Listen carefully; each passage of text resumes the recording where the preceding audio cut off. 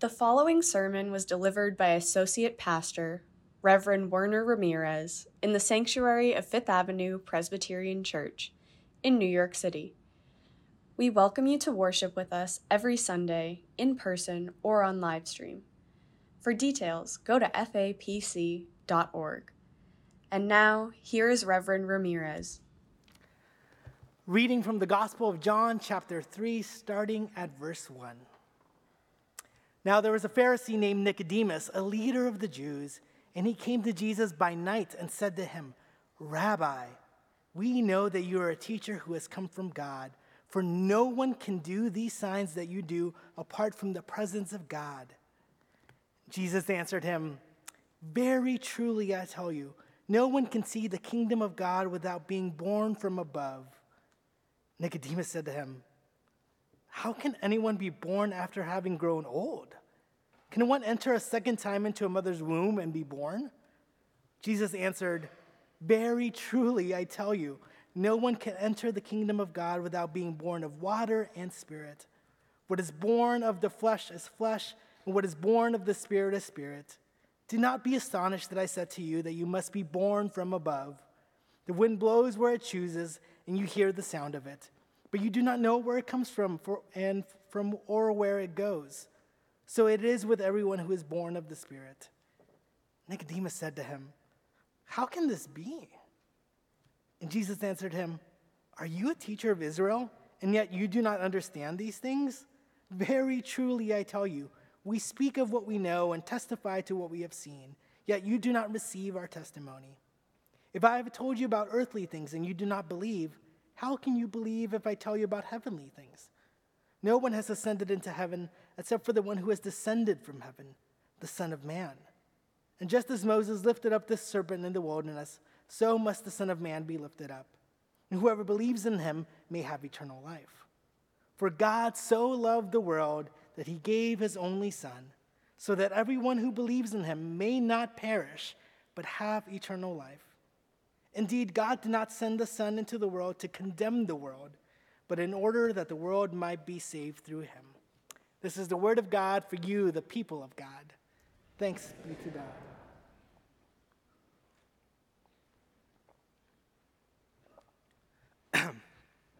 Now, as a pastor, I actually get this question asked a lot. What is your favorite Bible passage? What is your favorite Bible story? And it's a tough question. It honestly depends on my mood. Like if I'm a little sad, I might tell you the Psalms of Lament or Lamentations. And even though I present as a happy-go-lucky guy, I love Ecclesiastes. For some reason, there is hope for me when hearing lines like, "Vanity, all is vanity." It makes for a great punk rock song. But one of my favorite passages actually comes from Philippians, in the intro, believe it or not, in chapter 1. The kind of Christian love and affection he writes to the people that he cares about is something that I feel for my friends and family and for you as a congregation. Now, right before Easter, we asked you to submit your favorite passages and stories, and we, the clergy, would preach on some of them for the next few weeks. And you all sent in beautiful passages for us to ponder and to think about. So we start that today with John 3:16. Perhaps for some of you who grew up in the church, you can still quote John 3:16 without flinching. If you were like me, it was the first passage that you memorized. For God so loved the world that he gave his one and only Son, that whoever believes in him may not perish, but have everlasting life. It's a staple verse, a verse that some believe hits the heart of what it means to be a Christian, that if you only believe in Jesus, you will not perish, but have everlasting life. It's such a famous passage. Perhaps you've seen John 3:16 as you drive down the 95 and you see it on a billboard. Or maybe you're watching a baseball game from home and behind home plate there's a person holding a sign and it says John 3:16. Or if you go to California and go to In-N-Out, which is better than Shake Shack. Sorry for my West Coast bias. But they have secret passages throughout their wrappings. If you get a regular sized drink at In-N-Out and you look at the bottom of the cup, you will see John 3:16. Why? Why is John 3:16 all over the place? For some, it summarizes salvation. It's a verse that depicts salvation through Jesus Christ, and this is a good Bible verse. On Palm Sunday, Reverend Black Johnston talked about the different atonement theories, and I agree with him that there are aspects of truth in every theory, and somehow it's all kind of combined and there's a mystery of it. And I think the same is true for John 3:16. It gives us a view of salvation. But there are so many other Bible verses that do the same thing. Paul does this throughout his letters. He summarizes salvation, and sometimes in many different ways. So again, I ask the question, why is John 3:16 the most popular? I think for some Christians, they believe that this verse is an easy way to share the gospel with people who don't believe. A significant example of this was Tim Tebow. In 2009, he led the Florida Gators to a national football championship. And right under his eyes, he had John 3:16. And he was told, so this is hearsay, that 94 million people Googled John 3:16 that day. So what's the biblical story behind John 3:16? Is it just a good verse, or is there a story behind it? And here in this translation, it says born from above, but in other translations, it says born again. What is a born again Christian? And as we as Reformed theologians and a Reformed congregation, are we born again Christians? Again, I think we need to look at the story a little more closely. John 3:16 is a verse that comes in the middle of the story that we just read. And here we see Jesus interact with Nicodemus, who is a Pharisee and a leader of Jewish people. Nicodemus comes to him at night to ask him a question. But already we have some context there. He comes at night. Why would Nicodemus come at night? Most theological conversations at that time happen in the daylight, in the public, so that people can hear the discourse and observe what is happening. But Nicodemus comes to him at night. The Pharisees at the time were asking questions to Jesus to try to mess him up and to embarrass him theologically. But Nicodemus doesn't do that. He starts off by saying, "Teacher, I know that what you're doing comes from God. It has to be from God. Because if not, you wouldn't be able to do these things." Nicodemus is curious about Jesus. He likes what he sees, and he wants to know more about it. But he comes at night. Perhaps because this may have been unpopular with the other Pharisees. So he comes to him in secret to find out more. He comes in the dark because of his curiosity, and it's almost like he is a secret fan of Jesus. I have three confessions for you today. First one is, in 6th grade, I loved the band Hanson. With their bubblegum pop song, Bop, I loved it. But all the other middle school girls loved Hanson as well, and as a 6th grade boy who was trying to be cool and trying to get all the girls to like him, there was no way I could admit that I liked Hanson. So if I wanted to sing along, I had to do it in secret, in the dark. Or perhaps this is a better example. I think that many of us are secret fans of Jesus here in this country, but especially in New York City. Being a Christian in the city feels irrelevant, and being outed as a Christian can come with judgment. So when someone does find out that you're a Christian, you're quick to defense. I'm a Christian, but I'm not that type of Christian. We like to be secret fans of Jesus. So perhaps we can relate to Nicodemus more than we think. So here we have Nicodemus, a secret fan of Jesus, and he tells us how much of a fan he is. He tells it to Jesus. But Jesus' response is really odd. Instead of thanking him for the kind words, he says, "No one can see the kingdom of God without being born from above, without being born again." And you can't fault Nicodemus for what he's about to say. He says, "What do you mean, Jesus? I'm literally getting older by the minute. How am I supposed to go back to the womb and be born again?" Again, you can't blame him. In fact, I support his honesty. Sometimes in academic settings, especially in seminary, the professor will say something really profound that maybe only one or two people in the class actually know what the professor's talking about, yet the whole class goes, Nicodemus doesn't do that here. He gives a blunt answer back. And he's a smart guy. He's a Pharisee. So instead of faking some response, he says, being born again? What the heck are you talking about, Jesus? And this is probably the same response I would have when I'm in the park reading a book and a well-intentioned Christian comes to me and says, hey, have you been born again? Born again? What the heck do you mean? So let's just name something real quick. The term born-again Christian has been around for decades. And I'm going to be honest, that phrase born again has an odd taste in my mouth. Because growing up, when I heard born-again Christian, it had a card-holding, club-like connotation. If you are born again, you are in the club, and if you are not, well then good luck to you. So when that person who hopes to share Jesus with me at the park asks me if I've been born again, they're not asking if I want to go back into my mother's womb. What they're really asking me is, are you saved? Have you accepted Jesus as your Lord and Savior? Because if you do, if you believe in Jesus, you will not perish and you will have everlasting life, just as John 3:16 says. For many Christians that align themselves with being born again, they may have good intentions of wanting to save people. But still, when I hear that phrase, are you born again? I feel like the question that they're really asking is, are you saved like I am saved? Do you believe the scriptures in the same way that I believe the scriptures? Do you agree with my theology? And perhaps do you even align with my political beliefs? If you do, then cool, you're saved. If not, we may need to have some more conversations over Facebook. And if I'm honest, I have real trouble with this interpretation of this scripture and how it's been manipulated to be a verse about merely getting into heaven. Because when we look at this story, there is so much more to it. There are good things happening here merely than just getting a ticket into heaven. The interaction that Jesus has with Nicodemus goes beyond that. Jesus doesn't say to him, okay, here's the deal. All you have to do is believe in me and you're good. You're in heaven. The book of James says even the demons believe. Jesus is giving Nico an invitation to new life.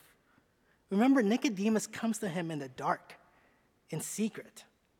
And I think Jesus is giving him an invitation to come out of the dark and a call to move from being just a secret fan and to live in new light. An invitation to trust Jesus and to live the best version of himself. But here's the thing, being born again is not simply an act that one does on their own. Now, I'm not going to fall into the trap and begin to mansplain about what it means to be pregnant and to bring a child into this world. I have absolutely no clue about that. And I don't remember my own birth, but I do know that I have a loving mother who bore much time and love and nurtured me while I was in her womb. And I know that I didn't merely come out. My mother had me and brought me into this world. What an incredible and loving gift she gave me to provide me with life. The invitation that Jesus is offering Nicodemus to be born again of the Spirit, an invitation to come out of the dark, again, doesn't come out of nowhere. Nicodemus cannot do this alone like I could not come out of the womb alone. It comes out of a loving God who has nurtured Nicodemus in her womb and is willing to give Nicodemus the beautiful gift of spiritual life. And like a mother, God is ready to walk and journey with her child as they learn, grow, and as they doubt, and even mess up. A life of being spiritually reborn is not done alone. It's a lifelong journey and not a one-time event. Yet it's terrifying to be born. I had a conversation with a friend of mine who is a doula, and there was a lot I didn't know. I thought babies came out like a slip and slide real quick, just psh, not it. She graciously gave me a lesson, but then she also reminded me that the first thing a baby does when it comes into the world is to cry. They are in a new and foreign situation, and it's scary. They long for the safety of the womb, but now live in the latest challenge to live in a new life. In a way, coming out of the womb is a form of death, but the beginning of new life. Toni Morrison says, Our future is ripe, outrageously rich in its possibilities. Yet unleashing the glory of that future will require difficult labor. Some may be so frightened by its birth that they will refuse it and abandon their new life for the nostalgia of the womb. The invitation Jesus gives Nicodemus to come out of the dark and be born into the light is scary, yet it's filled with so many possibilities. But what does Nicodemus need to die to in order to live this new life? Would it require for him to truly claim Christ in front of his Pharisee friends? Would that mean that he will be ridiculed or looked down on? Again, it may be a scary death for him, but it's also ripe with the possibility of new life. We see Nicodemus 2 more times in the Gospel of John. First, in John chapter 7, when the Pharisees are trying to arrest Jesus. And Nicodemus says, you can't just arrest him. You need to have a hearing first. And then the rest of the Pharisees accuse him of being a disciple of Jesus. And finally, we see Nicodemus one more time in John chapter 19 after Jesus' death.